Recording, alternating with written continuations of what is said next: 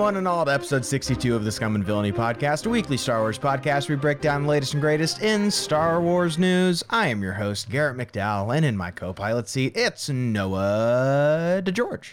Hey, how you doing? I thought you were introducing me to like a wrestling match. Is this creator clash?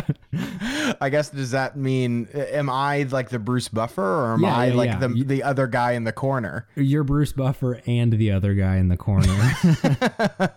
And then it's just you and me duking it out. No, I feel like we have not really had like too many like disagreements on this show, you know? Yeah. Who knows when we will eventually come to the proverbial blows, as it were. But I mean, we might be taking a look at Rogue One pretty soon. I don't know. Maybe that'll be it. I think that's you and I right now. That's kind of like the biggest thing that you and I kind of like, maybe not even vehemently disagree on, because I know you're seeing the light. You're coming towards to the light, as it were. But well, I think Saw Gerrera might be the thing that does it. It's definitely going to be Saw Gerrera, and I think it's in character for him to like that. I think that's what he wants. Oh, for us to just like infight into the chaos to reign. That's exactly. Very true. Exactly. Yeah. Shout out Saw Gerrera one time from the Scum and Villainy podcast. How you doing? You doing all right? It seems like it's I don't know. It seems like it's been. I feel like we talk about this all the time. It's just like, man, it seems like it's been a long week. Well, it definitely has for the viewers, the listeners, I suppose. I talked to Garrett about this a little bit, but big announcement. I'm in the process of moving houses. This has no effect on you, listener, so it doesn't matter. You can skip right over this. He's actually doing it right now. There are movers behind him. His desk is being taken away from him they lifted right now. Me up on the chair. They're carrying me into the moving van. Noah's recording the remainder of this episode inside of a U-Haul. There's no air inside in the back, so we'll see how long this lasts. Yeah. Have you acquired new digs, new place set in stone, or are we still in the process of apartment hunting? We are just about official. All we're waiting on is how much we have to pay for the security deposit. So nice. All of it's going through, but just in case there's a little bit of future, I don't know if what the stability is going to look like in terms of, our availability to be putting out episodes, but hopefully it won't change too much. Feel like it's worth mentioning just to say, it has been a long week, and it feels long because I had to go and buy 1,000 cardboard boxes. 1,000. Would you go? Did you do the Walmart run? Because they've got plenty of boxes. That was my go-to place when I was moving. I needed stuff from Lowe's anyways. Gotcha. So it was a trip to Lowe's. Typical. Yeah. Yeah, we'll figure it out. If you've got to take a little pause, I know plenty of Star Wars nerds that would love to talk about Star Wars, and maybe they'll substitute teach while you're in the process of moving. But we'll figure it out. We will cross that podcasting bridge when we get there. But this week, Noah, we do have some news. Not a ton of like huge earth-shattering news, but we do have news nonetheless. We've got some details about the upcoming Ahsoka series. Skeleton Crew has started filming, so we're going to be talking about that. We've got a new trailer for a new documentary series coming out. And last but not least, you and I are going to be closing out this episode, kind of giving our brief thoughts on Thor: Love and Thunder. And the reason we are doing so is because Taika Waititi, writer and director of that movie, is going to be the next person to take a crack at Star Wars on the big screen. So you and I are going to be talking about, our reactions to the film. How does that affect our anticipation or maybe trepidation for the upcoming Star Wars movie? Things that we saw in Thor: Love and Thunder that we might anticipate also seeing, just different kind of stuff. I thought that would make for an interesting conversation this week. Noah, but until we get there, in the latest issue of Empire Magazine, which we also covered last week when we talked about the new details on Cassian Andor, there were some other details about what some fans can expect to see in the upcoming Ahsoka series, which is currently filming at the moment. We got some quotes from Rosario Dawson, as well as Natasha Liu Bordizio, who portrays Ahsoka and Sabine Wren, respectively. Dawson commented on how this series will offer a more introspective look on the character, which is contrasted with what is presented in the Book of Boba Fett as well as The Mandalorian. She said the following. She said, there have been 2 instances where Ahsoka has shown up on a mission. You see how she's interacting with folks, but you never really get her per se. Even fans who have lived with her for so long don't know where she's at now in this journey. And then Natasha, as I said, also commented on Sabine and noted how she in this series is being portrayed as a flawed character. She said, Sabine is so fearless and brave, but also with so much grace. But she still has some flaws. She's making mistakes, and it's very high stakes in this galactic war to make mistakes. Bordizio also noted how Star Wars Rebels can be affected, whether or not you've viewed that series, and how you will perceive the Ahsoka series insane. It's great for audiences to have seen Rebels beforehand, but we've got a standalone chapter as it is. So Noah, we don't really have a whole lot of details on the Ahsoka series. We did see kind of a sneak peek of what we can expect to see. We just the smallest of glimpses of the Ahsoka series, but now we're getting some details on what we can expect to see from some character stuff in this.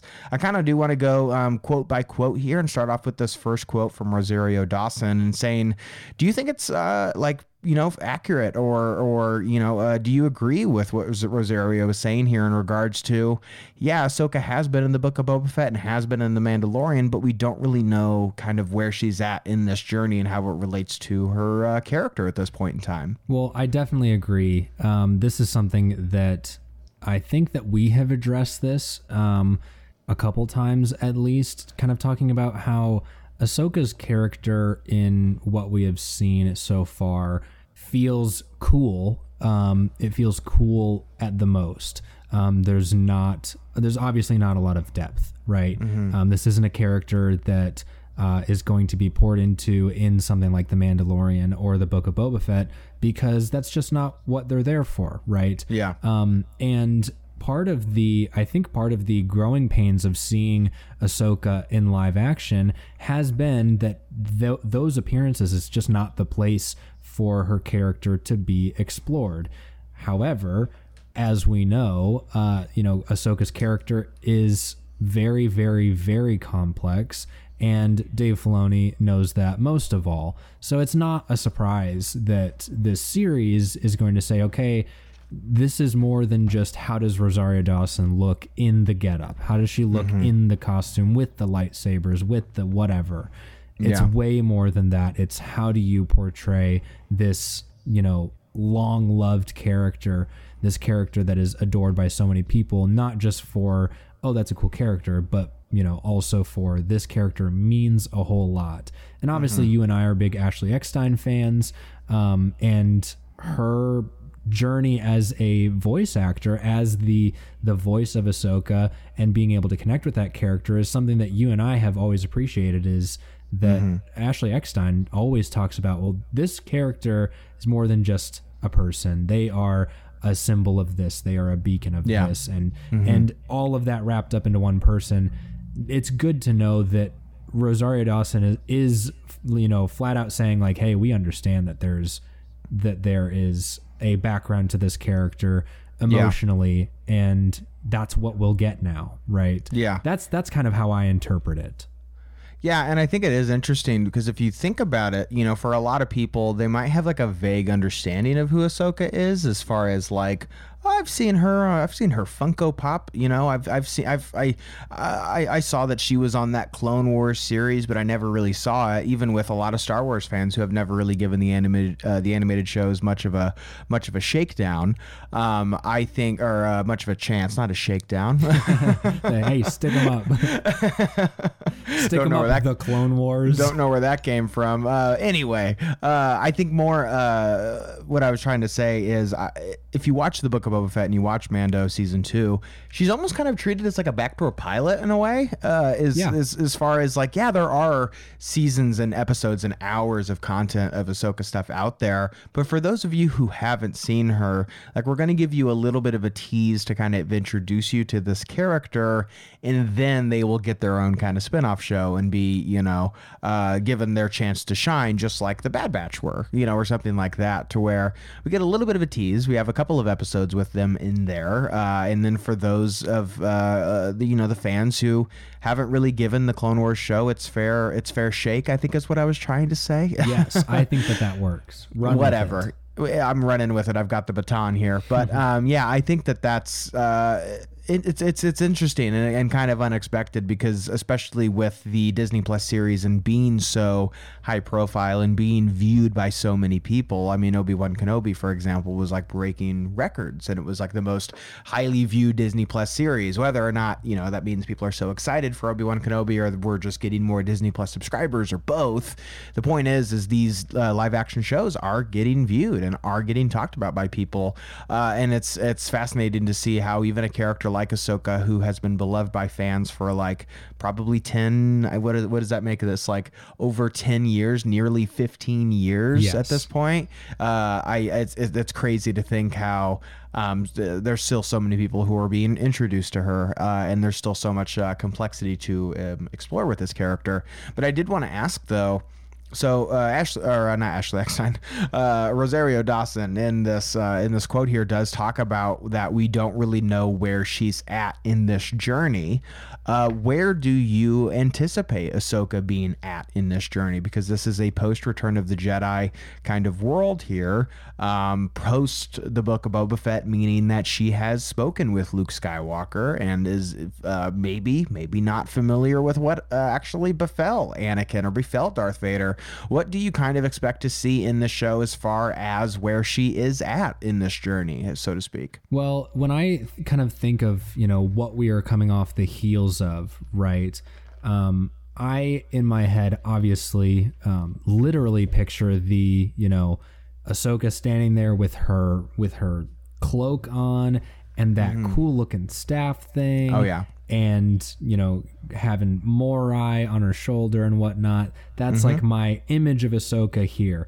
What does that mean as a character? The thing for me is that I am almost trying to put out the version that we see in the not in the Mandalorian, in like the Book of Boba Fett or in the Mandalorian. I'm trying to sort of put that out of my mind, because it doesn't, not saying it doesn't work, but I don't think that there is I don't have a headcanon as to a narrative thread of, okay, we see her, meeting up with Sabine here. Why is she doing this here? And then what are we going to see after that? In my head, I don't have like a clear linear path there. So it doesn't, I'm trying to give it a little bit of grace. Because I understand most of all that it kind of was a backdoor pilot.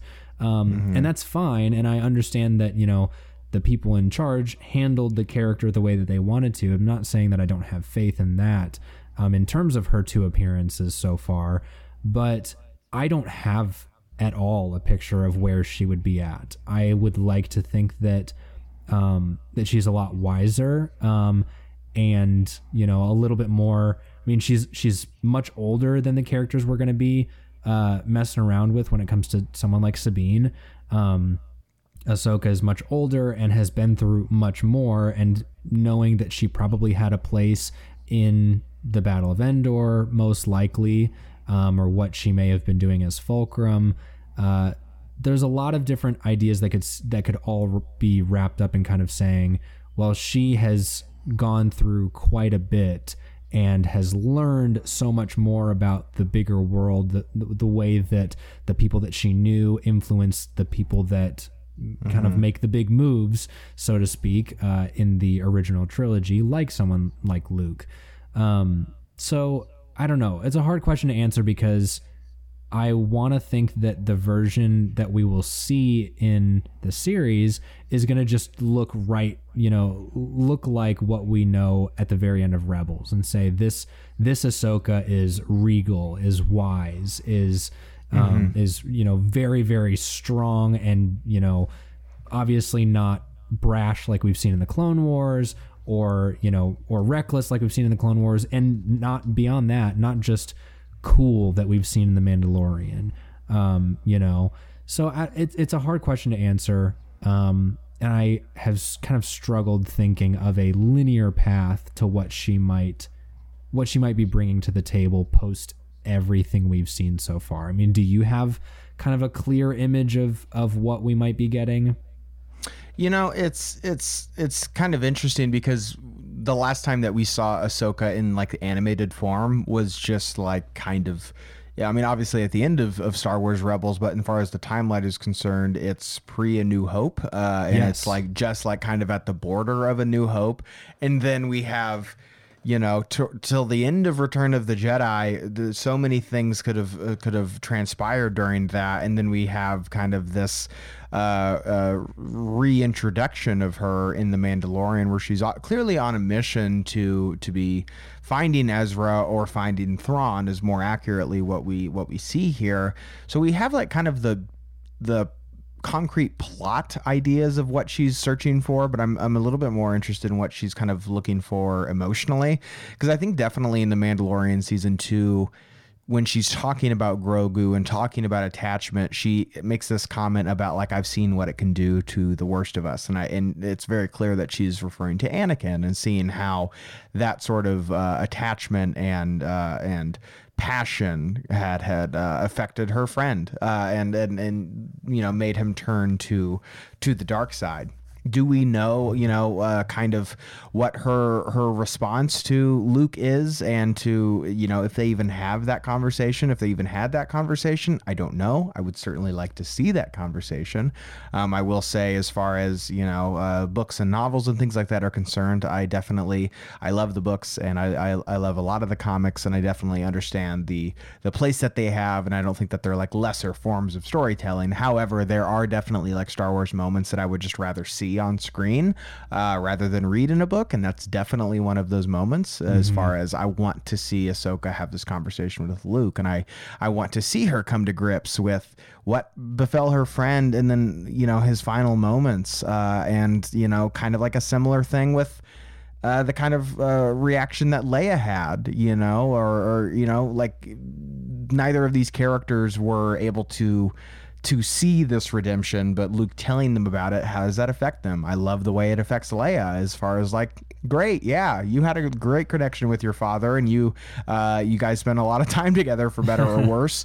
He tortured me for a bit and tried to kill me a couple of times, so, you know, I don't really have, blew up my parents, and my entire planet. So not as big of a fan of him. Luke, glad you were able to save him in his final moments, but I'm curious to see how Ahsoka's reaction is to that, and if there is an underlying reason why she's seeking out Thrawn and Ezra beyond just they deserve to be found, or if there's like a deeper kind of underlying reason for that. I understand how, for sure, how you're kind of like, I don't really have a good answer, because it is intentionally vague. Rosario Dawson kind of mentions that, as far as like, yeah, well, what we've seen of her doesn't really give you too many clues, and I think that's definitely intentional from Filoni here. So I definitely want to move on to. I don't like it. That's what I don't like it. What are you hiding under that hat, Dave? Okay, you've got tricks up your sleeve and under your hat, and we want to know.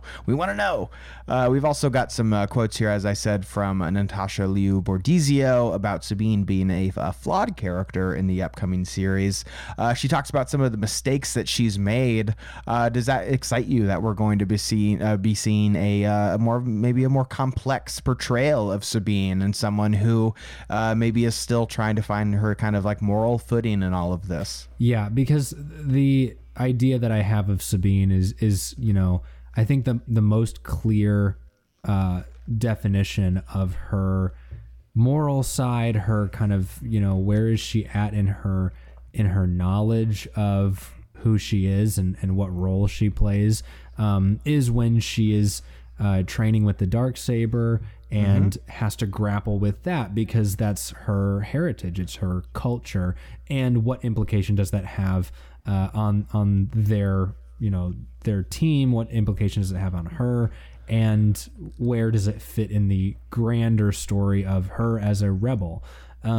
So it's something that I love, is that I understand that, you know, that this quote kind of implies, oh, well, you know, Sabine is not perfect, but she tries. And I think that's that's a fair way of putting it, but I can kind of see past that and say, yeah, like that's, maybe it sounds like a bad thing, but no, it's like a really good thing, because that's pretty true to her character, that she is pretty brave. And at the same time, she still has a lot to learn. Rebels ending with Sabine kind of having grown into that we see is really just awesome, because, we get a clear picture of, okay, great. Where is she going to go in terms of being somewhat in charge of some of these things now? Where is she going to go in terms of not just being under this team, but having some agency here, and beyond that, how much more can you learn? What else is she going to learn along the way? So, flaws, yes, but more along the sense of, having somebody to be somewhat of a mentor to her, is something that I'm very, very excited to see in that relationship of Sabine and Ahsoka. Yeah, and I mean, thinking about what we saw at Star Wars Celebration as far as the footage of Mando Season 3 specifically, I think that Dave and John are definitely headed in a direction of telling the story surrounding Mandalore. And considering what happened to Mandalore, I'm very curious to see how that is portrayed by Sabine. How did this journey, from A New Hope to Return of the Jedi, and having the Darksaber and with Bo-Katan, and how did that all transpire of, eventually this horrible tragedy that befell Mandalore, and how does that affect her, and does she blame herself to some degree for what happened to her home?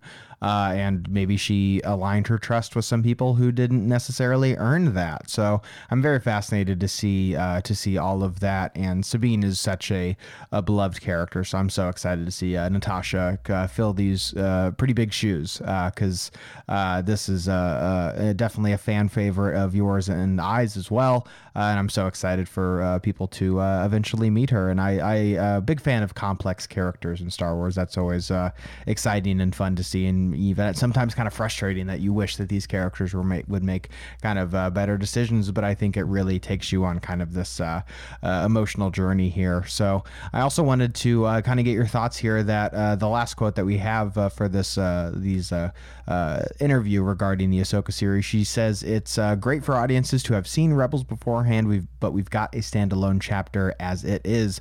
Is that something that surprised you? Did you expect to see kind of, it's like, yeah, you're obviously going to be able to be benefited if you've seen the Rebel series, but it's not necessarily required reading. Is that a little bit disappointing for you, or kind of what's your reaction to this? It's one of those things that, we've mentioned a lot, kind of Star Wars explains, upside down pyramid, what's it called? A funnel, a cone, whatever you want to call it. The upside down triangle of the media intake and the audience that these things have. And again, we brought it up before. This is just not something that everyone has dove into, right? So kind of getting the idea of this show, as Disney Plus is growing as a service, and as these stories are growing in importance and recognition, I don't see a lot of people going back and watching Rebels before Ahsoka comes out if they haven't seen it.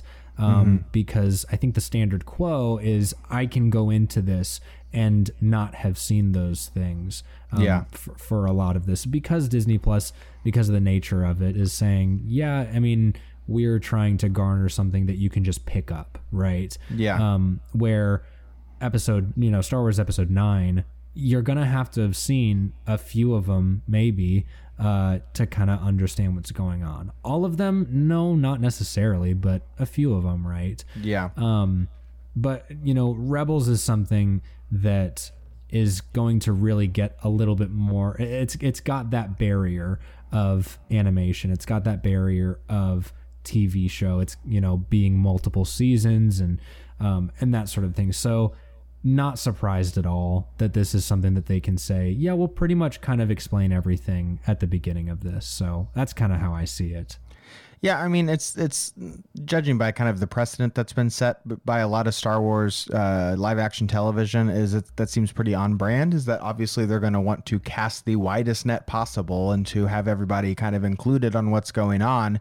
However, if you've read the comic books or you've watched the TV shows or whatever the case may be, when Black Chrysanthemum shows up and you go, "Oh my God, look at that!" and then somebody's like, "What? A big scary Wookiee? Who is that?" You're both kind of getting the same story of that is a threat and they are a big Wookiee and they're spooky, but having that knowledge of like, oh, I know how he got that scar and stuff like that, it kind of enhances the experience, but it's not required reading. And to me, I've always kind of been a cheerleader for, as far as like Star Wars canon is concerned, is that like the books and the comics and all of these other kind of ancillary materials are supposed to kind of supplement, not substitute the story.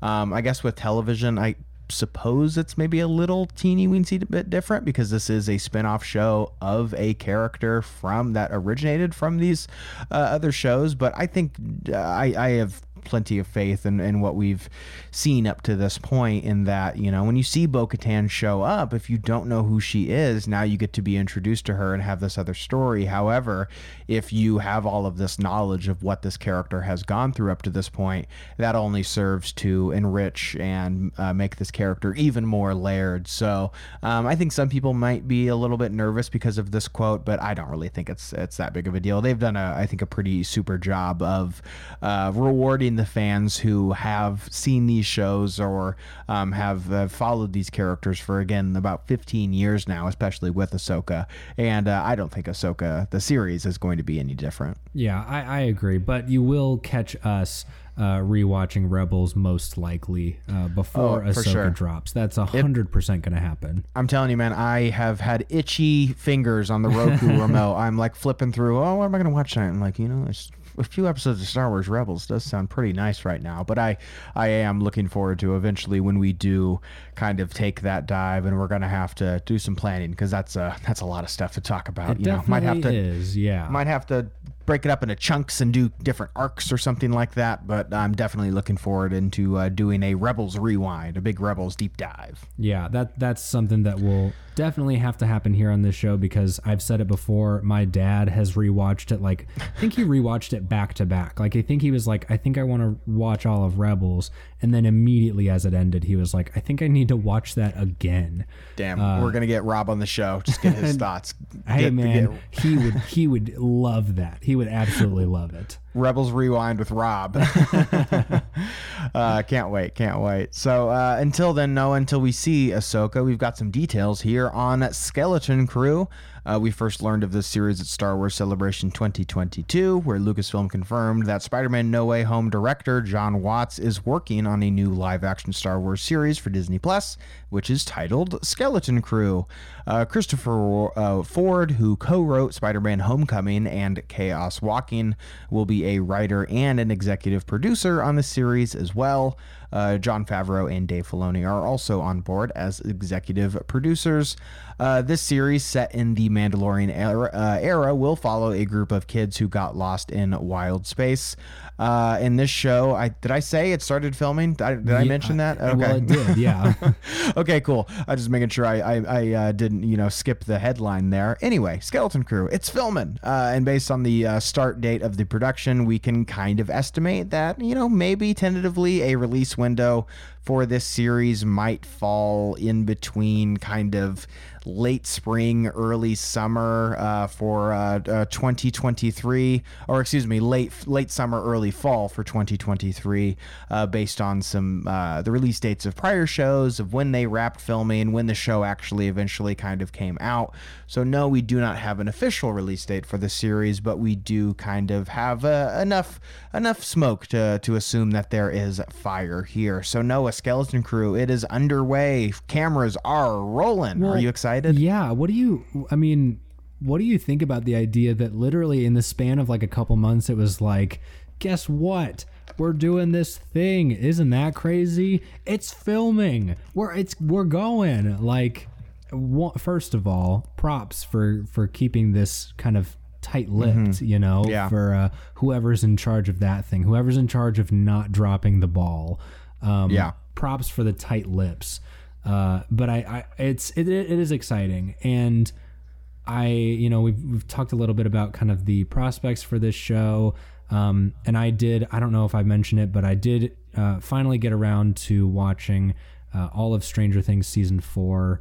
And I think I was just in time to finish it the weekend that volume 2 was released. So I kind of had like the whole thing, and it's been not just Stranger Things, but the idea of that has been on my mind a lot recently, because watching that is, I think it's pretty good. I think it's very fun. But it does bring me back to a little bit of the Goonies style things that we have seen in the modern era. And Garrett, I don't know if you know this, but one of my favorite movies of all time is Super 8 by J.J. Abrams. I think I've heard you mention that once or twice. Yeah. And that to me has, I think, the most modern Goonies energy of something besides like Stranger Things season 1, right? Yeah. So it's something that I'm certainly looking forward to, because we're kind of in this era of praising that sort of thing because of Stranger Things. So I think that the passion from the audience will be there. I just hope that the actual audience is there. You know what I mean? Yeah. How do you feel about things? I don't know. You had mentioned up top about how it was kind of like whiplash of like, oh, the series is happening and it's filming right now and it comes out tomorrow, but no, I do kind of love that kind of not release strategy, because I definitely want there to be some build up for the show, but I love that they are maybe holding off on announcing some things when it is for sure 100% happening, versus some other projects that have been announced like 2 or 3 years ago and we're like, when are they filming this again? Is Rogue Squadron still coming out? I do like that it's kind of like, oh yeah, we've got Go Picture and we are camera rolling next month. I do kind of like that as much. We don't even know who's in it besides Mr. Law. We got Jude Law. That is about it. When you said Mr. Law, I had there was a high school basketball coach at the school that I went to. His name is Mr. Law. And now I'm thinking of like, oh man, Mr. Law, Star Wars? No way. He made it. Anyway, yeah, we know Jude Law is in this, but that's really about it. He is the skeleton crew. That's him. It's just one man required to fly this ship.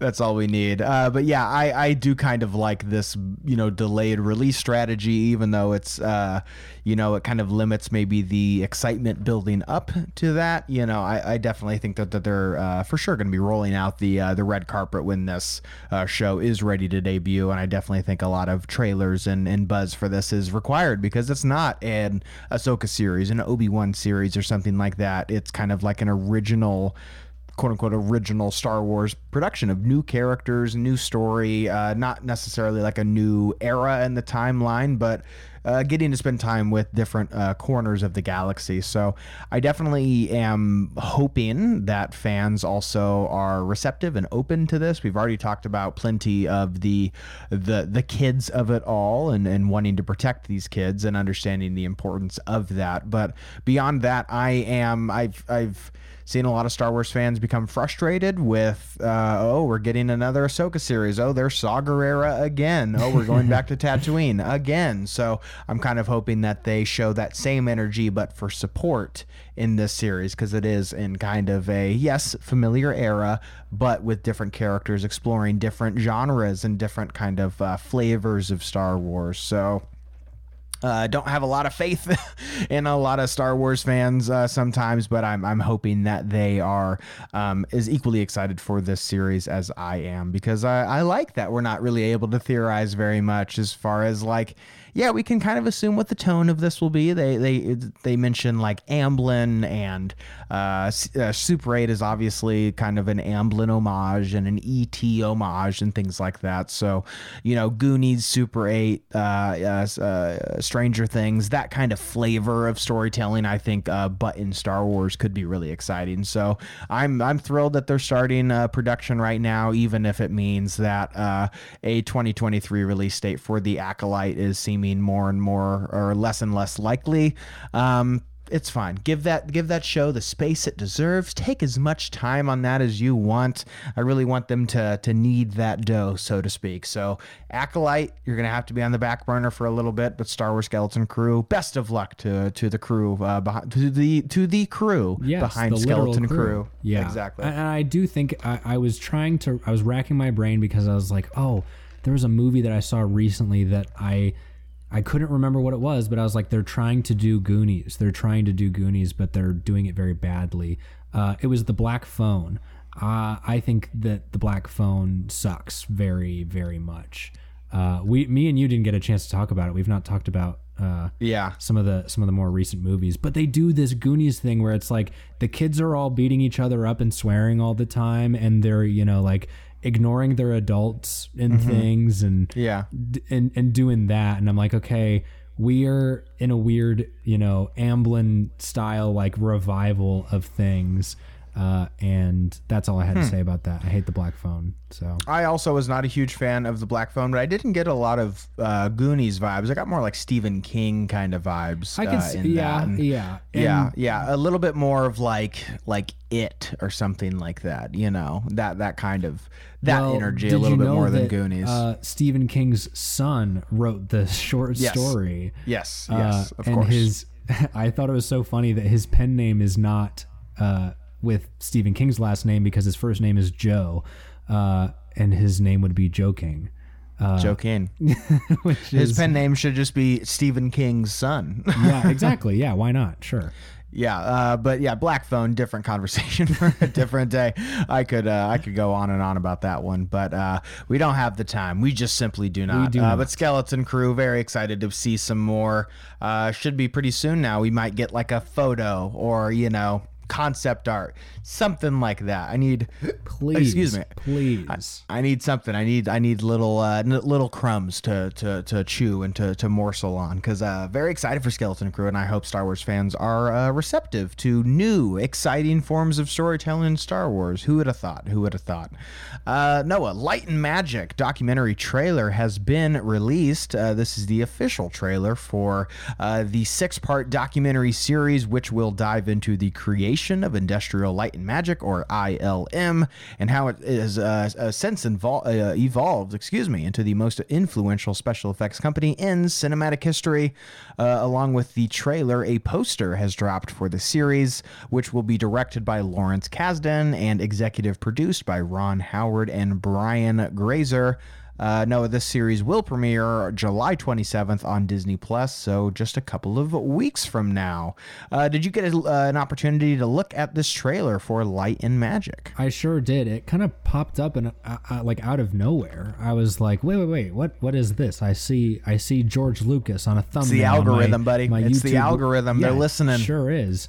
So I was like, wait a minute. What is this? And I gotta say, it's are we going for like initial reactions here? Because I had an initial reaction to where I'm like, oh, this is so sweet. This is so nice and sweet. And I'll listen to George Lucas talk about anything for as long as he wants. Yeah. And then there's a bit in the trailer with Kathleen Kennedy, and I was like, oh no, people are gonna get mad now. Because, I see what you're saying. Yeah, talking about these documentary series where it's just like, obviously we're gonna let the people that are important talk about this thing, but as soon as Kathleen Kennedy shows her face, everybody's gonna be like, well, there it is, another advertisement for even though Kathleen Kennedy has had like a very tied career with George Lucas and has also been making movies with ILM for like, you don't say, decades now. It's not, she hasn't just started, she didn't just like appear from the walls as soon as Disney purchased Star Wars. No, she's been making movies making good movies, mind you, for a very long time. Yeah. So, I definitely understand. I was I definitely understand when you see Kathleen Kennedy, not as far as like, oh, gross, but more of just like, oh god, Star Wars fans are gonna not be upset. And it's funny because she literally just shows up and she could just like say a syllable and people are gonna like make the thumbnails with the red glowing eyes and throw Brie Larson in there for some reason too. Why not? Sure. Oh, God. But yeah, the Light and Magic trailer, you said it was sweet. Did it pull on any other kind of heartstring emotions? Are you excited to see this series? It's one of those things where there's a quote during that trailer, and I forget who says it, but it's essentially movies are special effects.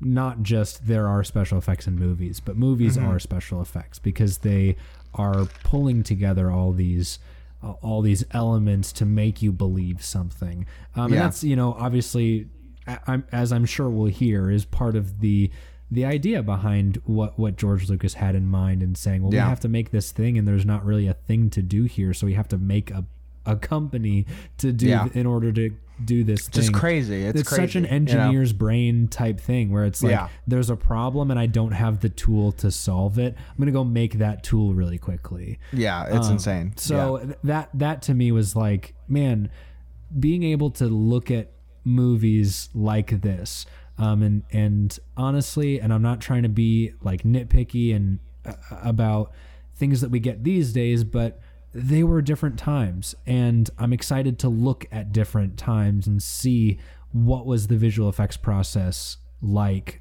for these things. Obviously, ILM has their little fingies in just about everything that we see every year in terms of visual effects, but at a certain level, there is really this pedestal where, this pedestal that holds something like the boulder from Indiana Jones, right? Or the blue screen from A New Hope.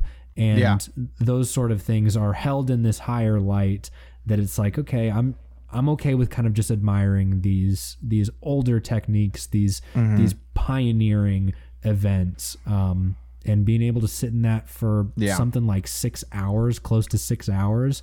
Sure. Count me in.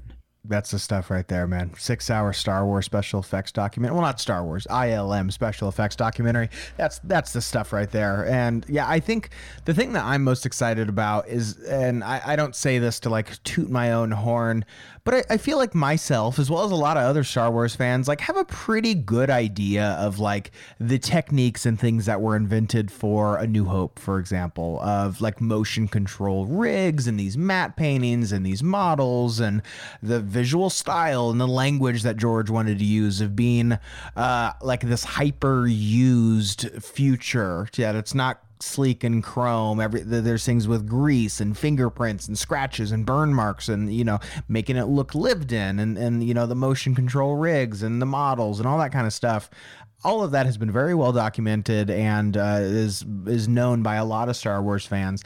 The thing that I'm excited for this to capture is kind of what you were talking about, is that spirit that George Lucas had of, I want to do this thing. It doesn't exist yet, so I'm going to try to make it, I'm going to try to use the tools I do have at my disposal to make this thing and invent this thing that, kind of snowballed into literally Pixar. That's just crazy. Like the Star Wars didn't just, invent toys and lunch boxes and stuff like that. It was this huge kind of a tree of events and domino effect that just led and bled into so many other things. I'm really excited for this documentary to capture that spirit and that creative spirit of not just George Lucas, but a lot of those other pioneers who did work at ILM, and like Phil Tippett and people like that, who are these geniuses and who changed movie making forever.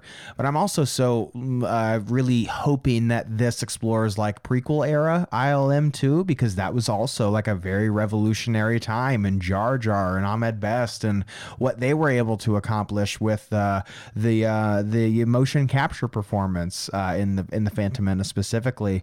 So I'm really hoping that will offer like a very in-depth look on things, and I'm so glad to hear that this is going to be like a 6-part documentary series as opposed to something like, I like it for what it is, but something like Under the Helmet or, the Star Tours documentary, I like them and I think that they're well made for what they are, but being able to spend 6 hours and really dive into the people beyond just kind of the broad stroke impact of something like ILM. I love that we are able to really dive deep into how this company was made, what it does now, how it changed filmmaking, and the people and the names and the faces behind all of those choices. So I can't wait to see this. And yeah, I think the trailer does such a great job of capturing the it sounds corny, but the magic of the special effects that are behind these movies, and the fact that this technology didn't exist back then, and they had to be incredibly creative about that. George had this vision in their mind, and how are we going to use the technology of the mid to late 1970s in order to bring these ideas in his head and bring it to life in a way that is practical and looks good on camera. So I can't wait to see this. But along with the trailer, Noah, like I said, we also got a poster for Light and Magic. What do you think of this poster here? It is such a cool little poster because it looks like something that's like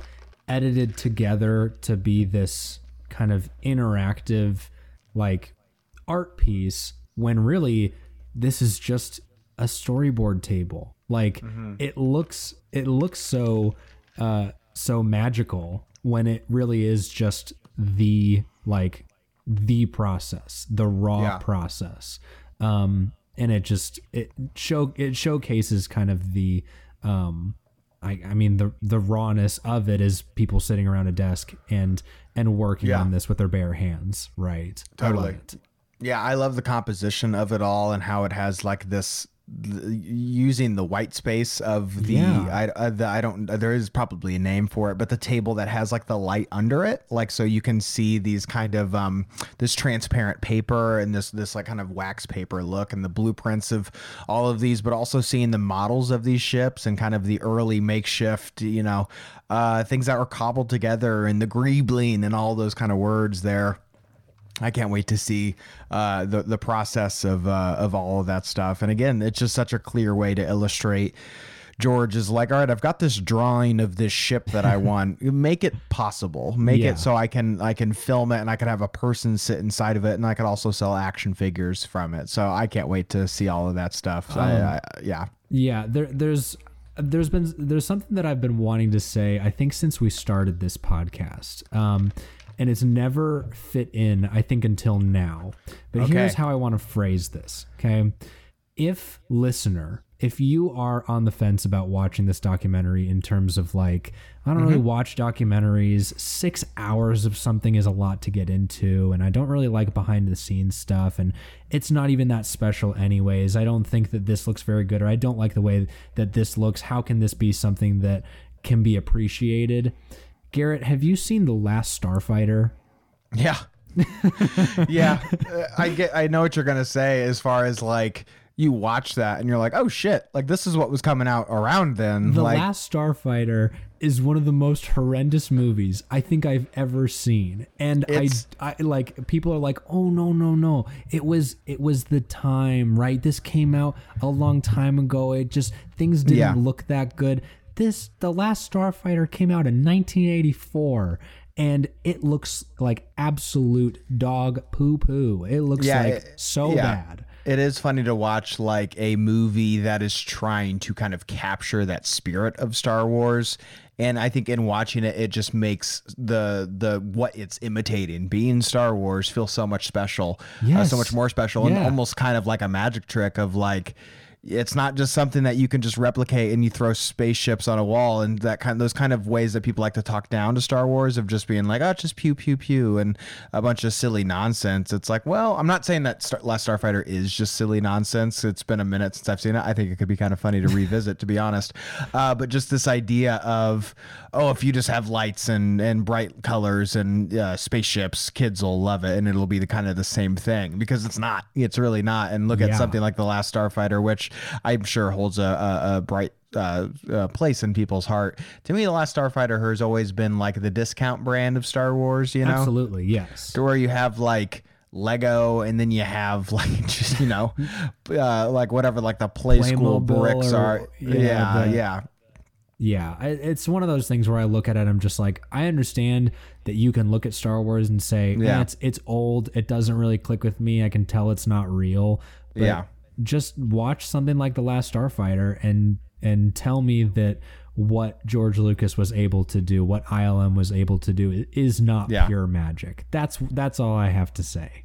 Yeah, I can't wait to see this, and then maybe also go back and watch The Last Starfighter. We might have to be talking about that on the show. I would love to do that. See, I know we're definitely going to be doing Willow, 100%, because we have to, and then maybe the Indiana Jones movies when the new one comes out. But now I'm just kind of like, should we just do a Last Starfighter episode? I don't know, because I actually own that movie, so I'd be very excited to take another crack at that one, to take another look. So, that could be a fun conversation for another day.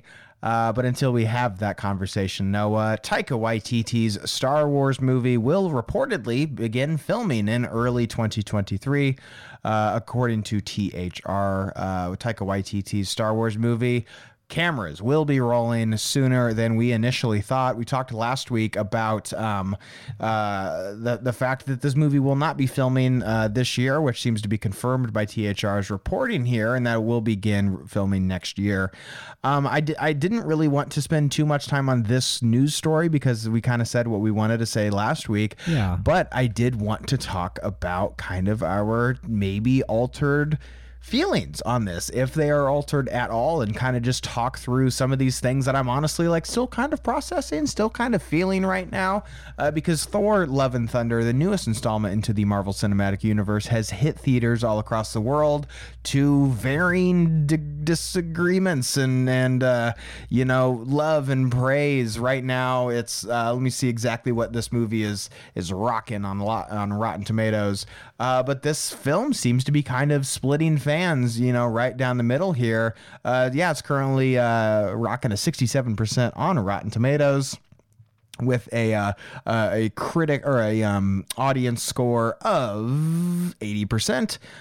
Which is pretty good, but 67% is a little low for the MCU. So I just kind of wanted to get your initial kind of reactions and review of Thor: Love and Thunder, just aside from the Star Wars of it all, so we can kind of provide some context for our conversation that we're going to have. So here's kind of the thing. I came out of the theater kind of confused, and mostly not confused about the movie. It's not a confusing movie. Confused about kind of my feelings towards the Marvel Cinematic Universe in general. Because I was very much not a fan of Doctor Strange and the Multiverse of Madness. I was pretty lukewarm on Moon Knight, so far as to I did not even watch the final episode, and I could not bear to sit down and watch Miss Marvel because of those things as they were. So this is something that I was like, okay, I have been excited for Thor: Love and Thunder for a while. It was my most anticipated new thing of kind of these, the new phase of Marvel is my most anticipated thing. But after a string of things I'm being told that I have to care about, I came out a little bit, I think, drained. And part of that was that this movie is not, it's not just balls to the wall awesome. It didn't blow me away. And I wasn't sure how I felt in terms of, well, it's the newest Marvel thing. I should be, pretty ecstatic about this, or I can really say, boy, that was horrible, hated it, and, makes me so angry that I'm going to go, complain to everybody on Reddit and TikTok and blah, blah, blah. I'm so burnt out. Mm-hmm. Yeah. So I don't know. I obviously that's a separate thing from what this means in terms of my feeling towards Taika Waititi as a writer and director. So it's an interesting dichotomy because I'm still absolutely thrilled that he's helming a Star Wars project. But I have to work through these feelings first on this movie. Do you know what I mean? Well, I think it's interesting because I'll put a pin in what you had just said and kind of just give my thoughts on the movie. I was going to review this movie. I actually had written and filmed a review that I was going to post on TikTok and YouTube. And yes, I did get very busy, and I did not have an opportunity to film it beyond like, okay, it's Monday night and I can finally get to work on this. So it was just kind of like, maybe too little too late kind of thing. But then it also was, I kind of was at peace with it because the conversation on this movie I was just so tired with, and I don't think it's Thor: Love and Thunder specifically. I just felt like it's just kind of the straw that, broke my camel. I'm a camel, broke my back. I'm just so like, if my flame was kind of wavering, this did not stoke the flame for my excitement for Marvel. It didn't fully extinguish it as far as like, I don't care about Marvel and I'm not watching any more of their things. I'm just kind of like, all right, like I did watch Moon Knight.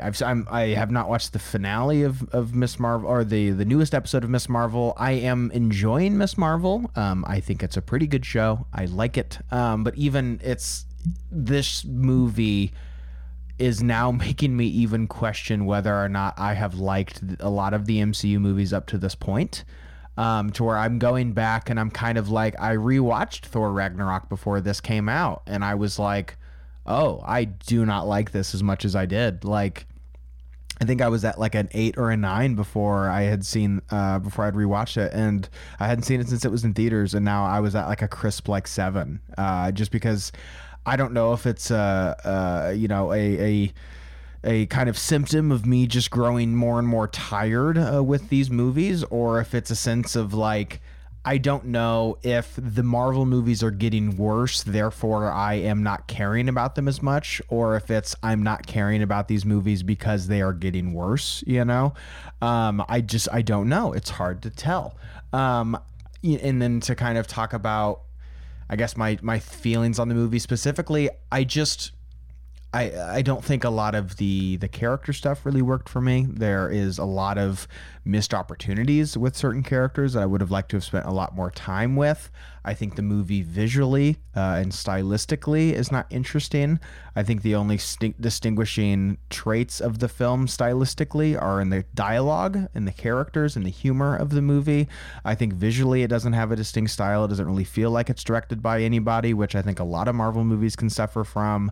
I think that there are some interesting locations and set pieces and ideas in this, but I think the action on the whole lacks cohesion. I think it's confusing. The geography of a lot of these action set pieces doesn't really feel well understood. I'm not sure where certain characters are in relation to one another.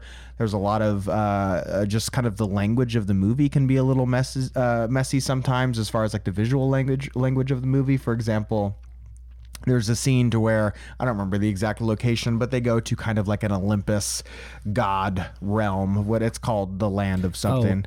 Omnipotent City. Yes. That's what it is. Yes. And they are fighting these like security deity gods that are like protecting Zeus. These beings are all golden and metallic, and when you cut them open they also bleed gold. So just something like that, as far as like everything is very messy and confusing because they are gold looking people, and then they also bleed gold, which is not like the look of those two colors isn't able to distinguish one another. So it just feels kind of confusing. But above all, I think that this movie just doesn't have the same heart as some of Taika's prior movies, and it doesn't necessarily even feel in line with some of the other Marvel movies, but it also feels like every Marvel movie that they've made, to the degree that one of the lines in the movie is like a parody that TikTokers have like made fun of, as far as like the Marvel dialogue of saying like, oh, he's right behind me, isn't he? That's literally like a TikTok joke, and it's actually in the movie, and people are like, oh my God, we manifested this. All of that to say, you had said like you're still excited that Taika is making a Star Wars movie. I think right now, today, the day of recording, I am not excited, and I don't want it to be a symptom of this filmmaker made a bad movie. Let's press the panic button and cancel this, because I do think Taika has the capability of being a talented filmmaker. I really like Hunt for the Wilder People. I really like Jojo Rabbit. I really like What We Do in the Shadows. The TV show is also a lot of fun. I haven't watched the other show that he's got going on right now, the pirate one. I haven't watched that show yet. Yeah. I haven't given that show a chance. And then there's also the Indigenous American reservation show that I haven't given a chance yet either. So I'm sure in watching those, that would kind of stoke my excitement for what he could bring to Star Wars. But I think it's worth saying that a lot of those projects are lower budget, a lot more character driven as far as in not spectacle driven. This is like a spectacle driven fantasy / kind of sci-fi, but mostly fantasy adventure action movie, which does share a lot of similar DNA with Star Wars. And if this is anything, this or Thor Ragnarok, mind you, is anything to, kind of read the tea leaves on what we can expect with his upcoming Star Wars movie, I just don't really know if I'm super excited. I don't know, because we have seen him direct a Star Wars project before, but now I'm kind of thinking of well, maybe he's just trying to fit into what John and Dave had established prior, and that was the last episode of the season, so maybe he's just kind of following suit. I don't know. I like I said, I'm still kind of processing a lot of these feelings, because I'm just I feel a little betrayed, Noah. No, I definitely understand that, and it is worth mentioning that in my head, I'm thinking, great, we get these projects that are distinctively Taika's thing, but they are distinctively their own thing as well. Something like Ragnarok or Love and Thunder have that flavor, but yes, they suffer from the, it's half of it is directed by that person. Yeah. Right.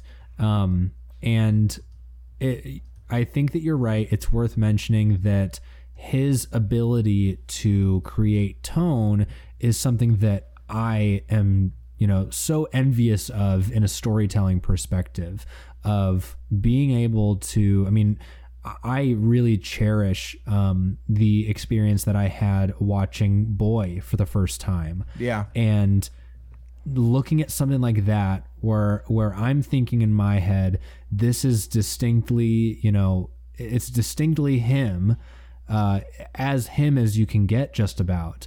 But it is still different from something like Hunt for the Wilder People, where that has his flavor of comedy in it, but it still has the heart. And Boy is not supposed to be, very funny. It's supposed to be a little bit more dramatic, a little bit more serious. And seeing something like that and saying, yeah, he's good with tone. He's good with tone, and he is, diverse in tone. Mm-hmm. That's great. But you're right. Something like Thor Love and Thunder is going to stylistically share a lot of similarities. So if we're looking at it from that perspective, then how close are we already to what we might eventually see? And I think you're right. That is something that that is a little bit alarming for me. And I definitely understand that, there's a place to be where it's, I'm mostly worried about this and less than excited, mostly worried. And I hate to say, I would hate to discount him. I know that's obviously not what you're saying at all. Yeah. So you're right. It's complicated. But I do think that the biggest fault here, at least what I'm telling myself, is that my feelings on it are 50% the fact that these movies are now only half directed by a person. And then the other 50% is, honestly, I think it is the social media and fan reaction and inflation of these things. I do think that if I had to put a finger on it, my decline, I think, started with the hype for No Way Home. Yeah. And I came out of the theater loving it, but the wake that it left was just so overwhelming and mind numbing, and just, you know, the fact that that stuff about No Way Home continued until, God, I want to say probably until Batman came out. April. Until Batman came out, and then that was the thing. Yeah, because, and part of it was like I went out of my way. I think I talked about this. I went out of my way and I bought a new Spider-Man suit. Like, I had a Spider-Man costume that I really loved, and I was like, I should get a new one. And I did. And it wasn't because I wanted to, you know, fit in with all the TikTokers and whatnot, but it was because the hype was so high. And after that, I was like, okay, can we be done talking about this for a while? Mm-hmm. And then Batman was talked to death. And then, you know, one thing after the other. So I do think we're at a place where I'd love to see something that I can point to and say, yes, this is fully 100% what I can see of Taika Waititi's ability to tell a story. Now, you know, after Jojo Rabbit, after Hunt for the Wilder People, after, you know, all these seasons of What We Do in the Shadows. So yeah, I it's a hard consensus to come to, because my feelings on Thor: Love and Thunder are not fully digested, I think, you know. Yeah, I will say though that, like, something that a lot of fans are upset with, and you mentioned tone, a lot of fans are upset with in regards to Thor: Love and Thunder, is the tone, in that it is very comedic, and as a result, some of the more you know, heartstring pulling moments, and some of the themes of the film, as far as like cancer and, you know, the death of a child and things like that, can be maybe a little sacrificed or dwindled a little bit. I don't think that that's like a huge issue for me. The humor and tragedy and sadness are often ideas and tones that often bump up against one another. I mean, I think a good example of that is Jojo Rabbit. You know, it's a movie that deals with, you know, the Holocaust and Nazis, but it's a comedy. You know, you can't really get a more serious topic than the Holocaust, and the fact that that is a comedy, mind you, a very funny one too. I think doesn't necessarily, those two things don't have to be mutually exclusive. I think it's just giving those moments their room to breathe, and I think that that's maybe the where fans can maybe didn't feel that this film gave those moments enough time or enough, you know, energy to breathe. And it's funny because, like, the tone wasn't necessarily my problem as far as like, oh, it's too comedic or whatever. It's just I didn't necessarily find this movie super funny. Humor, I just didn't, it's not that I was like, oh, the sad moments aren't sad because you're throwing jokes around. I was more of just like, oh, the jokes that you are throwing around, I just didn't find it to be very funny.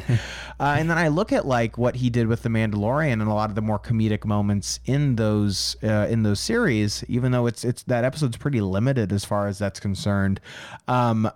It's mostly like stormtroopers can't hit, you know, their target jokes, which is like, oh, you know, super original, man. You know what I mean? Like, it's just jokes that we've heard for decades. It's on t-shirts, it's posters and memes and all those kind of things. It just didn't feel super, it felt kind of like punching down a little bit to me. But it is also so strange because I'm trying to talk about Taika Waititi and I'm like, haven't watched two of the most beloved things that he's made in recent years, with those two series that he's at least executive produced. But I also will say that I think it's worth noting that, like, this is a big budget action adventure fantasy film, which Star Wars also is. So I think it's a lot more apt or reasonable to compare this to what his Star Wars film will eventually be, as opposed to something like Boy or Hunt for the Wilder People, because I don't think that those are going to be very similar at all, you know? I hope not. I hope that it's, I mean, I don't know what I would do with a Star Wars movie that felt like Boy, you know? Yeah. That would be odd, to say the least. For sure. I did want to talk though about seeing Thor: Love and Thunder. We can kind of talk, we can first say what we do think that this movie aligns with in Star Wars, and then maybe talk about the things that don't quite work with Star Wars, or at least are kind of ideas of what Star Wars is.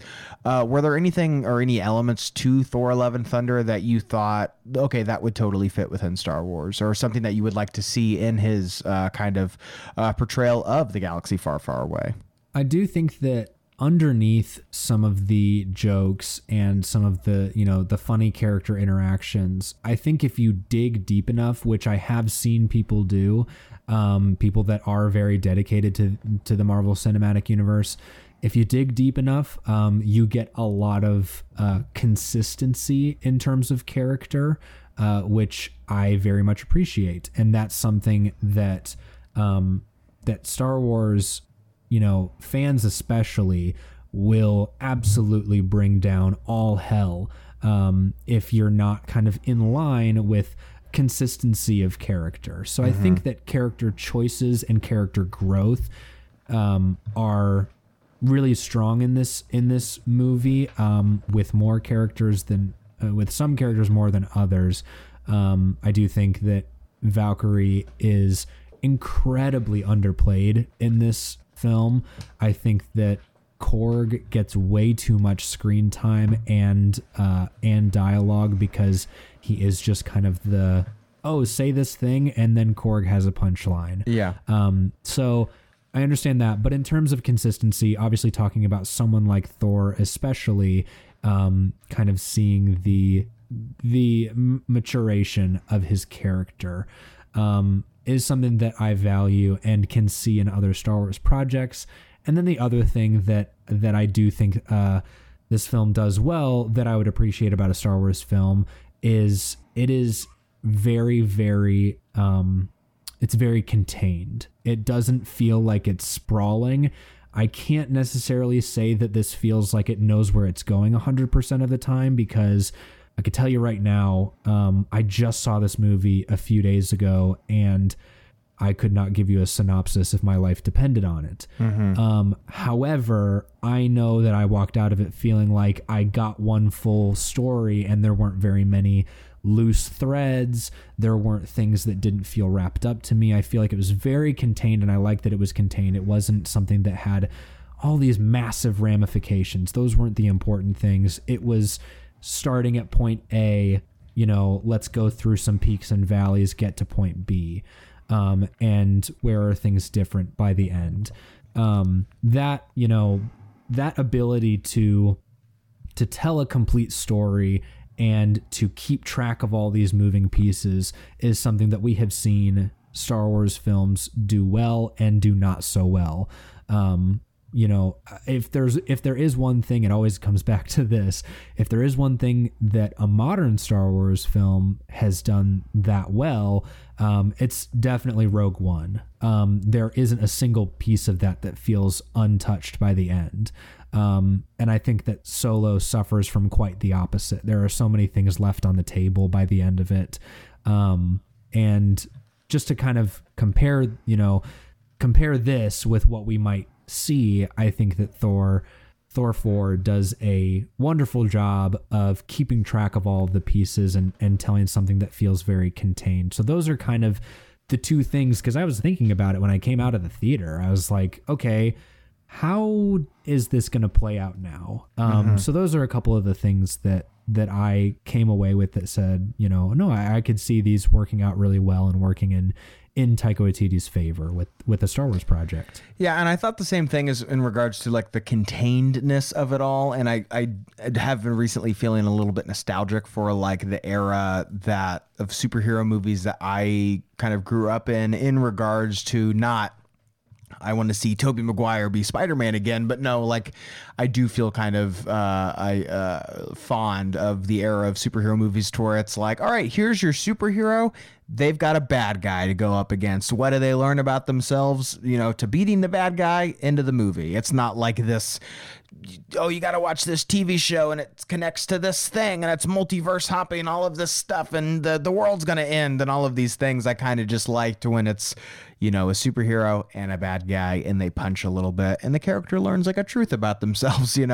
I do like that about Thor is it's just a villain about a guy or a movie about a villain who just like takes kids and Thor has to go rescue the kids. Like I like that. It felt older, it felt like Peter Pan going up against Captain Hook or something like that. I do like that kind of energy to it. So yeah, as far as Taika is going to tell a Star Wars movie and here's the story, and if people like it and if people want to see more, then we'll get a sequel, and not, oh, you better, come back for the sequel because you got all of these threads that are completely tied off. It's, of course you can leave some things open. Star Wars has always kind of done that, my favorite Star Wars movie, Empire Strikes Back, ends on a cliffhanger. So not to say that that's not necessary, but you look at something like Star Wars, the first one, it's like, okay, we told a story. It has a beginning and a middle and end.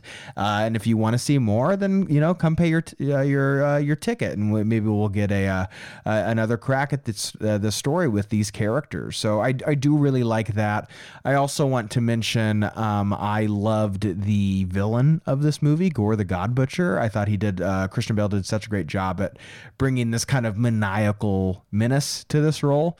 I really also liked Hela in Thor Ragnarok. So I think that Taika has done a really good job as far as just the MCU is concerned of establishing really great villains. So hopefully that's something that we can also see in his Star Wars movie, because Star Wars villains are obviously in a very integral part to the story of Star Wars. So if Hela and Gore are any kind of inclination on what we may or may not get in Taika's Star Wars movie, it does make me very hopeful that the antagonist of that film will be definitely memorable and will stand on their own and stand tall against some pretty intimidating company there. There's not a lot of bad Star Wars villains, that like sure. it'd be pretty difficult to put together a ranked list of Star Wars villains. Sure. So I do think that the competition is strong, but what Taika Waititi has to bring to the table there is also very strong. So yeah. Yeah, I will say I also like how weird the movie can be at times. Like it's a strange movie and they go to strange worlds and they meet strange people.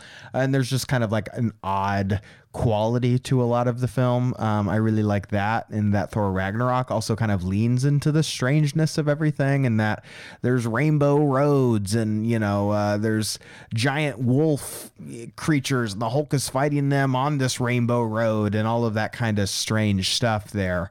I do really like the sense that Taika has into leaning into all of that. And he was interviewed and talking about his approach to Star Wars. And he was saying that he's looking forward to exploring those corners and maybe not take all of this stuff so seriously, which I do agree is necessary in Star Wars. But that also kind of brings me to what I want to ask you as far as what are things that you saw in this movie or Thor Ragnarok as well that you're kind of like, ooh, I don't really know if that super fits into Star Wars, if it is translated kind of one-to-one, not, assuming that Taika will kind of change his style to make it fit within the world of Star Wars. What are maybe some tea leaves that you can read as far as Thor Love and Thunder are concerned that makes you kind of just go, I don't really think that fits quite well within the galaxy far, far away? Well, one of the things that I think concerned me the most was imagining when, way back when, if y'all can remember when we first heard that Taika Waititi was going to be involved in a Star Wars project and we got that logo, to me, I think I was worried about the out there-ness of what it might look like visually, only because, we have seen so much diversity in terms of style in Star Wars. However, I do think that like most of, and this is not purely a physical perspective, but from a directorial stylistic perspective, most of Thor Ragnarok does not look like it would slide right into some planet in a galaxy far, far away. And I understand that might sound limiting and a little bit gatekeepy, but the fact of the matter is that, like it or not, you can get a certain level of weird, but there's kind of this invisible line of what it still looks like. You get something like Dayu in Obi-Wan Kenobi, And there's only one comparison that we have in terms of some, another place that looks like Dayu. But I think back to things like Clone Wars episodes where I think, some of the weirdest planets that we get would be like Christophsis or Felucia, where they have this distinct quality to them, but they still fit into this style. So I'm wondering, I think, is there a line that this may cross to say, are we going to look more like, are we going to look more familiar, or are we going to try to be a little bit more strange and out there? And is there a line that can be crossed to where it gets a little bit too out there? I think that in composition, neither of these movies look anything like what I would expect from a Star Wars film. So that's one thing I'm worried about, and I hate the fact that sounds like I'm saying like, no, stay in the box. There's a box and you have to stay in it. But I think that there is at least a precedent for what we would expect from Star Wars in terms of everything kind of looking like it fits in the same place. And that's not to say that we need another sand planet, but I don't know.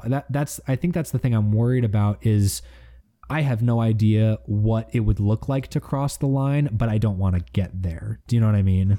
Yeah, and I'm kind of looking at some of like the screenshots here from Thor: Love and Thunder, and I would be curious to look through the movie a little bit more closely. And I think that Taika has a bad habit of his action sequences have screen cap worthy moments to where there's a shot and it's like a silhouette and there's a sunset and there's lightning and it looks almost kind of like Renaissance painting, sort of there, that can, be really gorgeous. And it's often in these action set piece type of moments here. But when you just have characters standing and talking to one another, the movie looks very flat and is pretty ugly. I also just a lot of the design of some of these movies as far as to like what this planet looks like is not just like terribly attractive to me. As far as like I've already forgotten what it is called, but the Olympus kind of area. Omnipotent City. I just don't. It just doesn't look great to me, Yeah. I just am not a fan of the way all of that looks. Granted, I think you could absolutely pull screenshots from this movie and go like, oh, look how gorgeous this look. Look, it's Thor against the sunset. Or look, it's this nice wide shot of Thor, fighting some big monster or whatever you want to say. I just think that there are kind of an equal, if not more so, number of shots that are just quite ugly. I think that that's not a complaint that is unique to Love and Thunder. I think that that's just kind of a Marvel issue recently, as far as they've just been making so many things that the quality control is just maybe a little limited. I do think it is not gatekeeping at all to say that Star Wars has a distinct look and a distinct style. Marvel, you're able to be a little bit more loosey-goosey with it because Guardians of the Galaxy is not going to look like Captain America. I was just about to say that. They opened the door. They really did. Black Panther is not going to look like a Thor Ragnarok or a Shang-Chi or something like that. They're going to look different because they have different influences and different styles at play there. Star Wars, however, is generally looks like it fits. It looks like it's in the same universe or in the same galaxy, and that's a lot of that is because one guy kind of set the tone for what everything would look like. Does Last Jedi look visually similar to A New Hope? Not really. The cinematography is quite different, but I just don't look at something like The Last Jedi or even Rise of Skywalker or The Force Awakens, which I think all of which are gorgeous movies. Even Rise of Skywalker, which is not my favorite Star Wars movie, I think is a beautiful looking movie. Last Jedi is one of, I think, the best looking blockbusters of all time, in my opinion. Just purely cinematography, I think it's absolutely stunning. And I just think, based on what I saw in Thor: Love and Thunder, it's just not It doesn't meet that kind of expectation that I think has been set by Star Wars, and will be set by. It's got to be it's the next movie. It's Star Wars' return to the big screen, and I want it to look big screen quality. And to me, I think Thor: Love and Thunder just wasn't quite up to, what my expectations would be for Star Wars returning here. So maybe again, benefit of the doubt. Marvel makes a lot of movies. The quality control is maybe a little bit more condensed, and some of those CG shots aren't quite as polished as they could be. But visually, I want Star Wars to look a little bit better than I think that this movie looks. I will say the humor that Taika also has in these movies, as well as a lot of his other movies. A lot of it is very ad-lib based. That's pretty publicized that this movie, as well as Thor Ragnarok, has a lot of ad-lib moments. To me, Star Wars is not a terribly quippy franchise. A lot of the humor, I think, arrives from situational kind of humor, the humor that these characters are in. I think of Empire Strikes Back, and a lot of the humor in that movie is not somebody says something and somebody has like a smart ass comment, and they say something like the Marvel movies do. It's not really like that. I think for better or worse, a lot of the Disney era sequel trilogy movies do have like kind of humor like that. And I just don't know if Taika's sensibilities, as far as the humor is concerned, quite fits well within this. And I will say, Lucasfilm probably agrees with that, because remember the last time that we had some filmmakers come in here and they tried to do a lot of ad-lib humor with Lord Miller for Solo, they got fired. So I also don't think that Lucasfilm is terribly eager to see a lot of ad-lib and a lot of kind of slapsticky, quippy kind of humor in Star Wars, because I think that they're very protective of, and as they should be, of what the tone of Star Wars is. Yeah. And then last but not least, I will also, not to interrupt you or to keep going here. Go ahead. Last but not least, I also just think that the action in these movies, I think there are moments of action that is like, oh, that was a cool moment. Valkyrie did that cool thing. But as far as the cohesion of everything, making sure that everything fits and it feels like it's in the same kind of tone and energy, not terribly something super interesting to me. I think about in Thor: Love and Thunder, that early sequence of Thor versus that big army there, to me just didn't have necessarily the same kind of weight or impact or emotional kind of impact of something like Star Wars to me. Granted, it's funny because we're talking about something that is not Star Wars and saying it doesn't feel like Star Wars, because obviously it's not Star Wars, so it's not going to feel like Star Wars. Right. I understand that. I mean more of just kind of like, okay, this is kind of the precedent that we've seen Taika set for himself as far as what we can expect to see in a big budget action adventure fantasy film. The next one, presumably, that he's going to be making is Star Wars. So what can maybe we kind of expect to see? And from what we've seen, my confidence is a little shaken. No, it's a little shaken. Yeah, and maybe that's partially kind of the, I guess the background of what fight choreography or action set pieces in Star Wars might look like. And are we getting things now that are very, very detail oriented? Something like Obi-Wan Kenobi, where we kind of talked about the attention to detail. Every move has purpose, and it doesn't feel like it goes on too long, but it feels like everything is used very well, and it goes on long enough. Yeah. Where there's somewhat of an obsession with kind of the huge bing bang boom of it all, and like you brought up in that scene in the new Thor movie, where the quote unquote fighting is more just like, what would it be like for this super powered guy to just be throwing things around, or trading blows with this character that have these huge ramifications in terms of like, you smack one of them and he flies all the way over to the other side of the planet. Yeah. Right. That isn't Star Wars. It just never has been. It never will be. Mm-hmm. And so how do you scale that down and then at the same time avoid something like people are obsessed with, kind of the close quarters John Wick style, extraction kind of, action choreography, what's a middle ground, what's a good middle ground. And I will say the last episode of The Mandalorian is kind of a good indicator that I don't think that Taika Waititi has that kind of managed, because there isn't very, there's not much action choreography. A lot of it is very explosive one thing and then sit in it for a while. Yeah. And, so that might be kind of a clue as to, well, what do we make this look like? I'm not really sure. So yeah, I would agree with that. And I was going to, mention kind of on the humor side of things, you're totally right. The situational humor in Star Wars has always kind of been the staple. I have said it on this show before, and I'll say it again. The best joke in all of Star Wars, in my opinion, is when the gang is in the trash compactor and C-3PO thinks that they've died. It's the best joke. Yeah. It's so good. It is incredible. It's a good one. And then like second to that would be something like BB-8's thumbs up. Like just those little moments, right?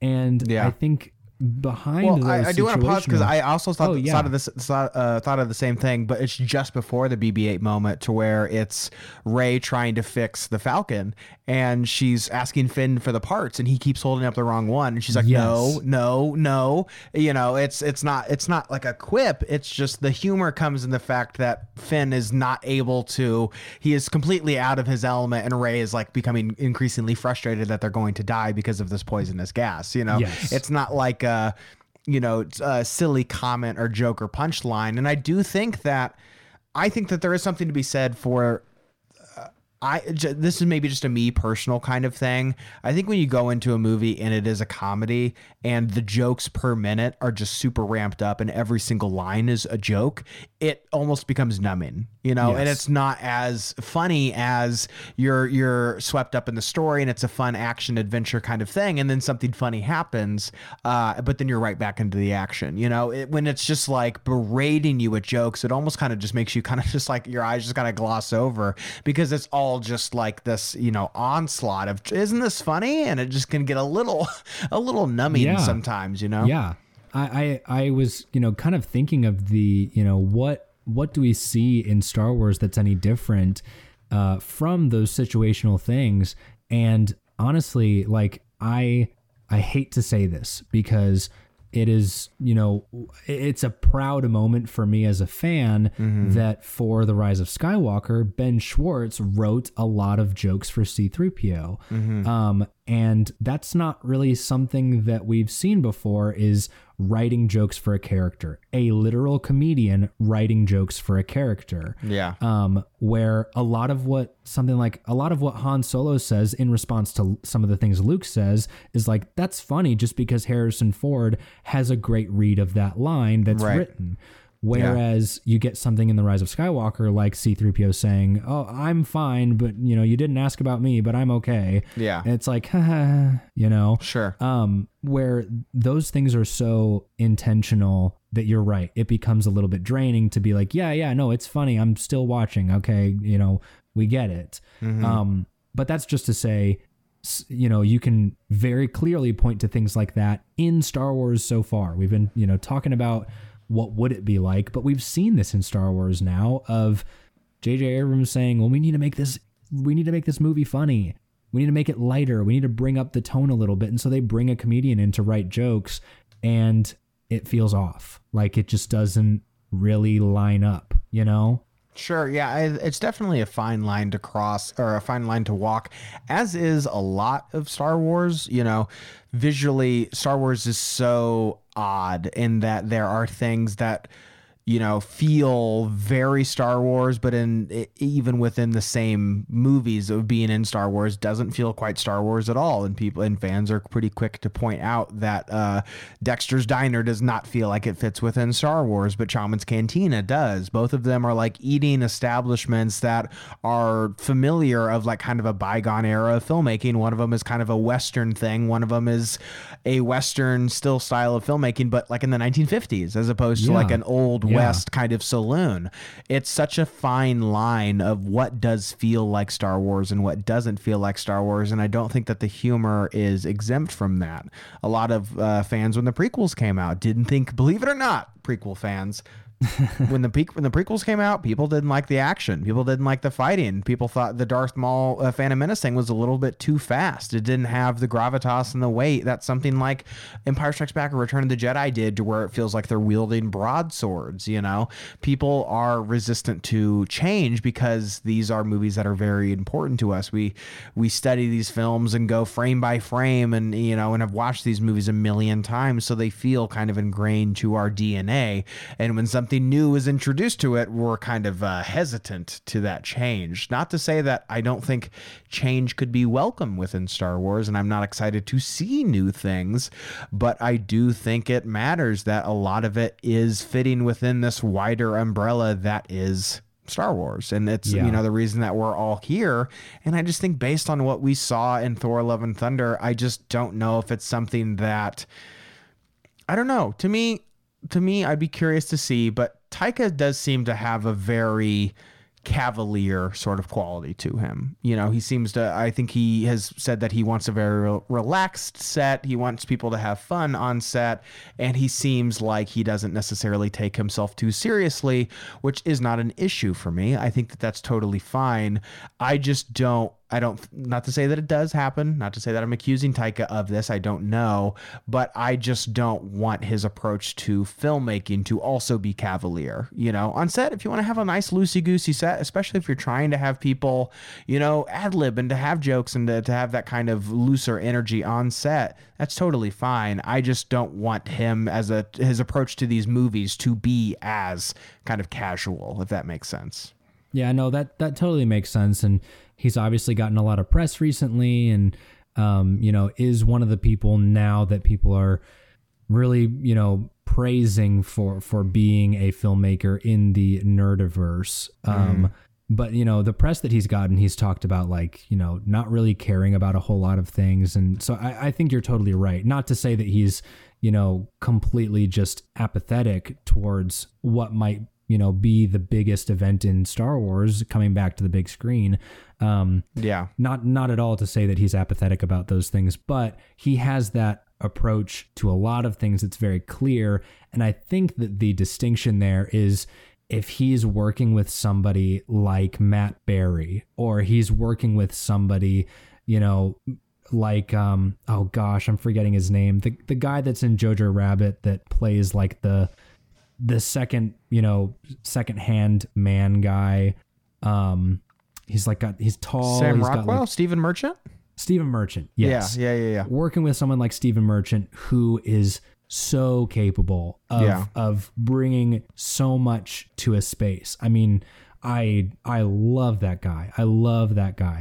And, working with people like that who kind of pick up on that and say that there is a role to do here, but we're still going to be loosey-goosey about it because we're going to get the job done. Sure. Yeah, I'm not saying everybody has to be like somber on set and just like frowns, frown city there. Yeah. But I am hopeful that, and I'm not accusing Taika of not taking Star Wars seriously. And I would hope fans are able to loosen up a little bit and to have a little bit more fun and to maybe expand their minds onto what Star Wars is.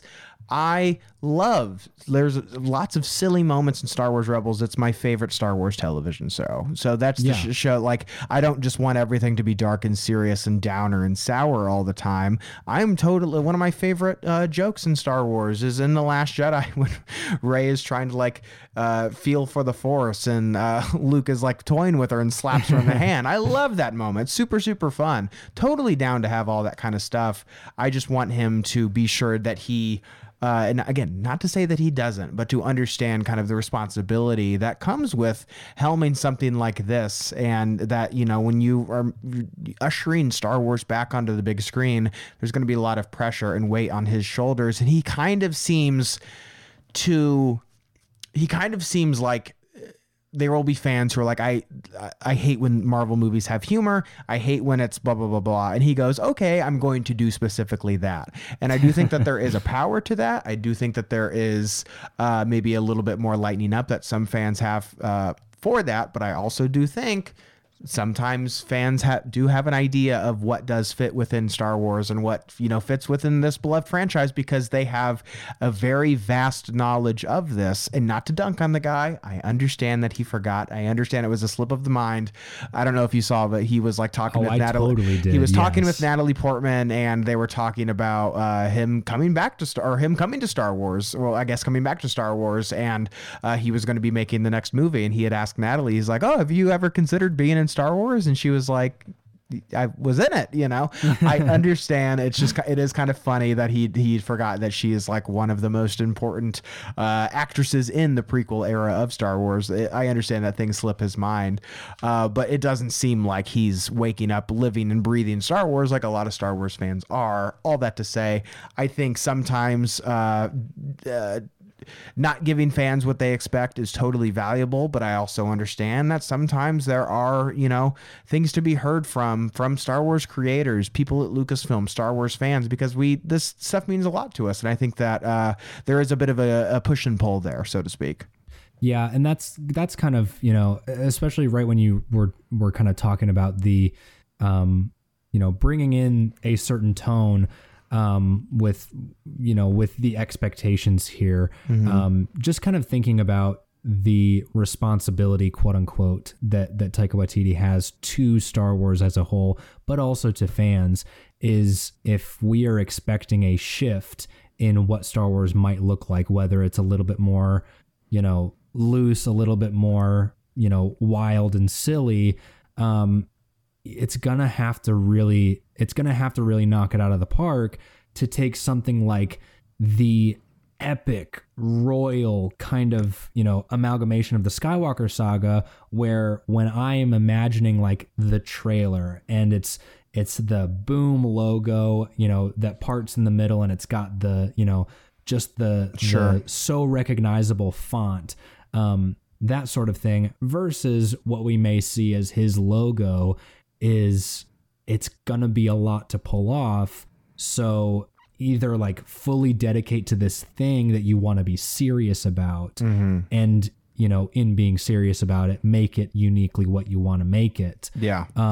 But kind of just toying around with things and that, I guess, attitude, if that's how it comes across, then yeah, that can be an issue. So I kind of see what you're saying, but that's where my mind is at on that. Yeah. And to kind of wrap it up into final thoughts, I'll say what I have to say and then I'll kick it back to you. Yeah. I think a lot of, it's been a precedent within Star Wars that a filmmaker can make a movie that's not as beloved. This is no Book of Henry, but Colin Trevorrow made a movie that a lot of people loved. I also don't think Taika Waititi he's no Colin Trevorrow, I'll tell you that much. And then Lucasfilm kind of goes, oh, I don't really know, or maybe pull the plug on this or go in a different direction. Lucasfilm, for better or worse, does have a very strong opinion on what is Star Wars, what is not Star Wars. And if a filmmaker tries to go outside those lines too much, especially after something like The Last Jedi, which again, different conversation, but they are very protective of what they think that fans will want from Star Wars, because they, above anybody, are going to be listening to those fans because they're keeping the lights on, and I do think that Taika Waititi is a very strong filmmaker. I've liked a lot of the projects that he has worked on, and I am greatly anticipating what he is going to bring to Star Wars. I think right now the reason that maybe I am a little nervous is because I don't know, nobody knows what we can expect to see from him in regards to just the story. So here I am thinking of like, okay, how does Taika's humor fit into Empire Strikes Back or something like that? And I go, it really doesn't. You know what I mean? I'm trying to think of like Han going in the carbonite and like throwing out a quip, like it doesn't quite fit here. I will say though, and kind of keeping myself in check, Empire Strikes Back, a movie that features a Muppet fighting Luke Skywalker for like a bar of chocolate or whatever is in his, or he's fighting for the flashlight, you know, and digging in his food and throwing stuff in there, you know, and get out of there, you know, oh, come on, that's my dinner, you know. It's a silly movie. There's a lot of silly moments within that. So again, I don't think that Star Wars needs to be dark and serious all the time. I do think that there are moments of levity that are needed in Star Wars. It is this action fun story here. It's not all dour and upsetting all the time.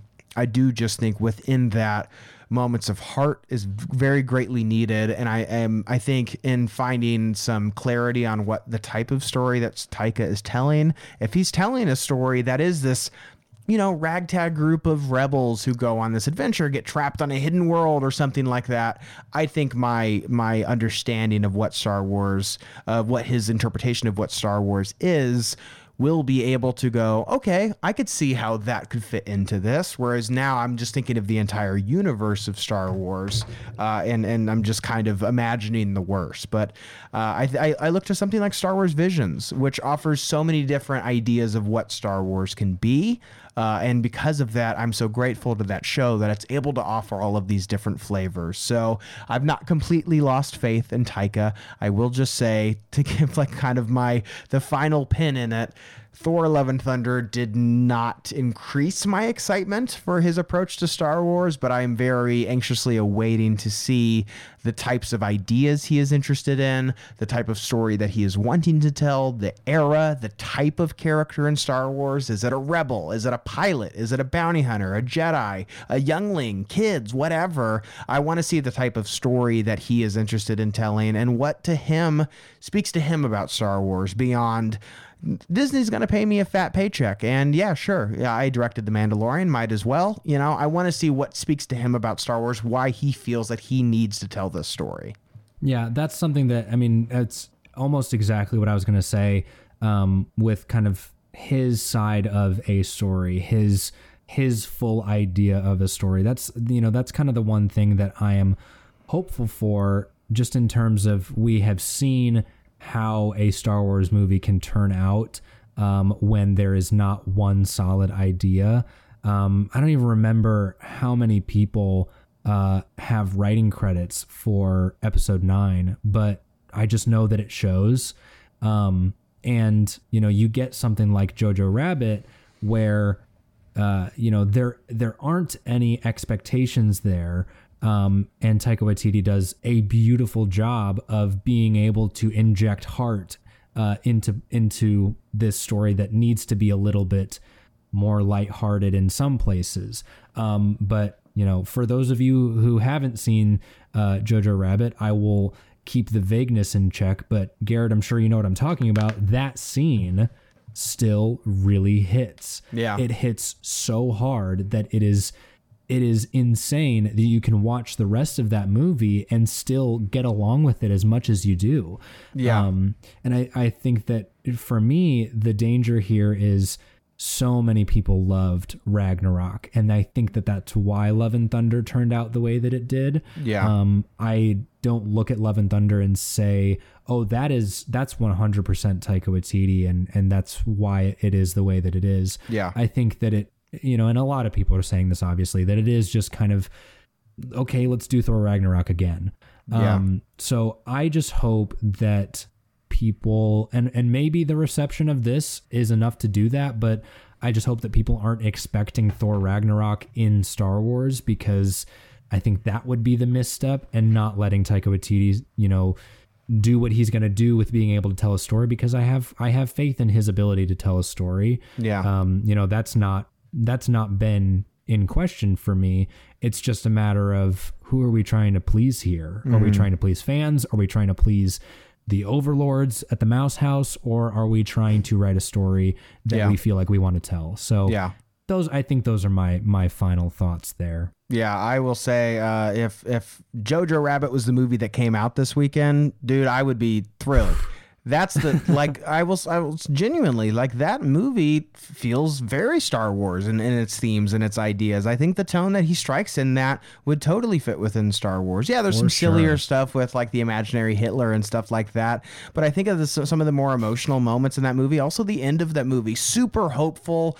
Really, a lot of Star Wars themes within that movie. So I that would give me a lot of confidence in what he will bring to Star Wars, and I know that movie is like written and directed by him. It is his baby, where he is coming into the world of the MCU, as he will be with Star Wars. Yeah. But I'm hopeful that that kind of passion that he no doubt had for Jojo Rabbit is brought into Star Wars. So love Taika. Can't wait to see what he does. Can't wait to see Star Wars back on the big screen and get some details maybe coming in the future. I know that that movie will be filming next year, so it's going to be a hot minute. Taika's a very busy man. But until then, Noah, do you want to close us out? Absolutely. Thank you guys so much for tuning in with us. We hope you learned something today. If there's any topics or bits of news you think we should cover, you can head over to our Twitter and shoot us a message at ScumVillainPod. But for now, this has been Scum and Villainy with Noah DeGeorge and Garrett McDowell. And may the Force be with you. We'll see you next time. See you guys.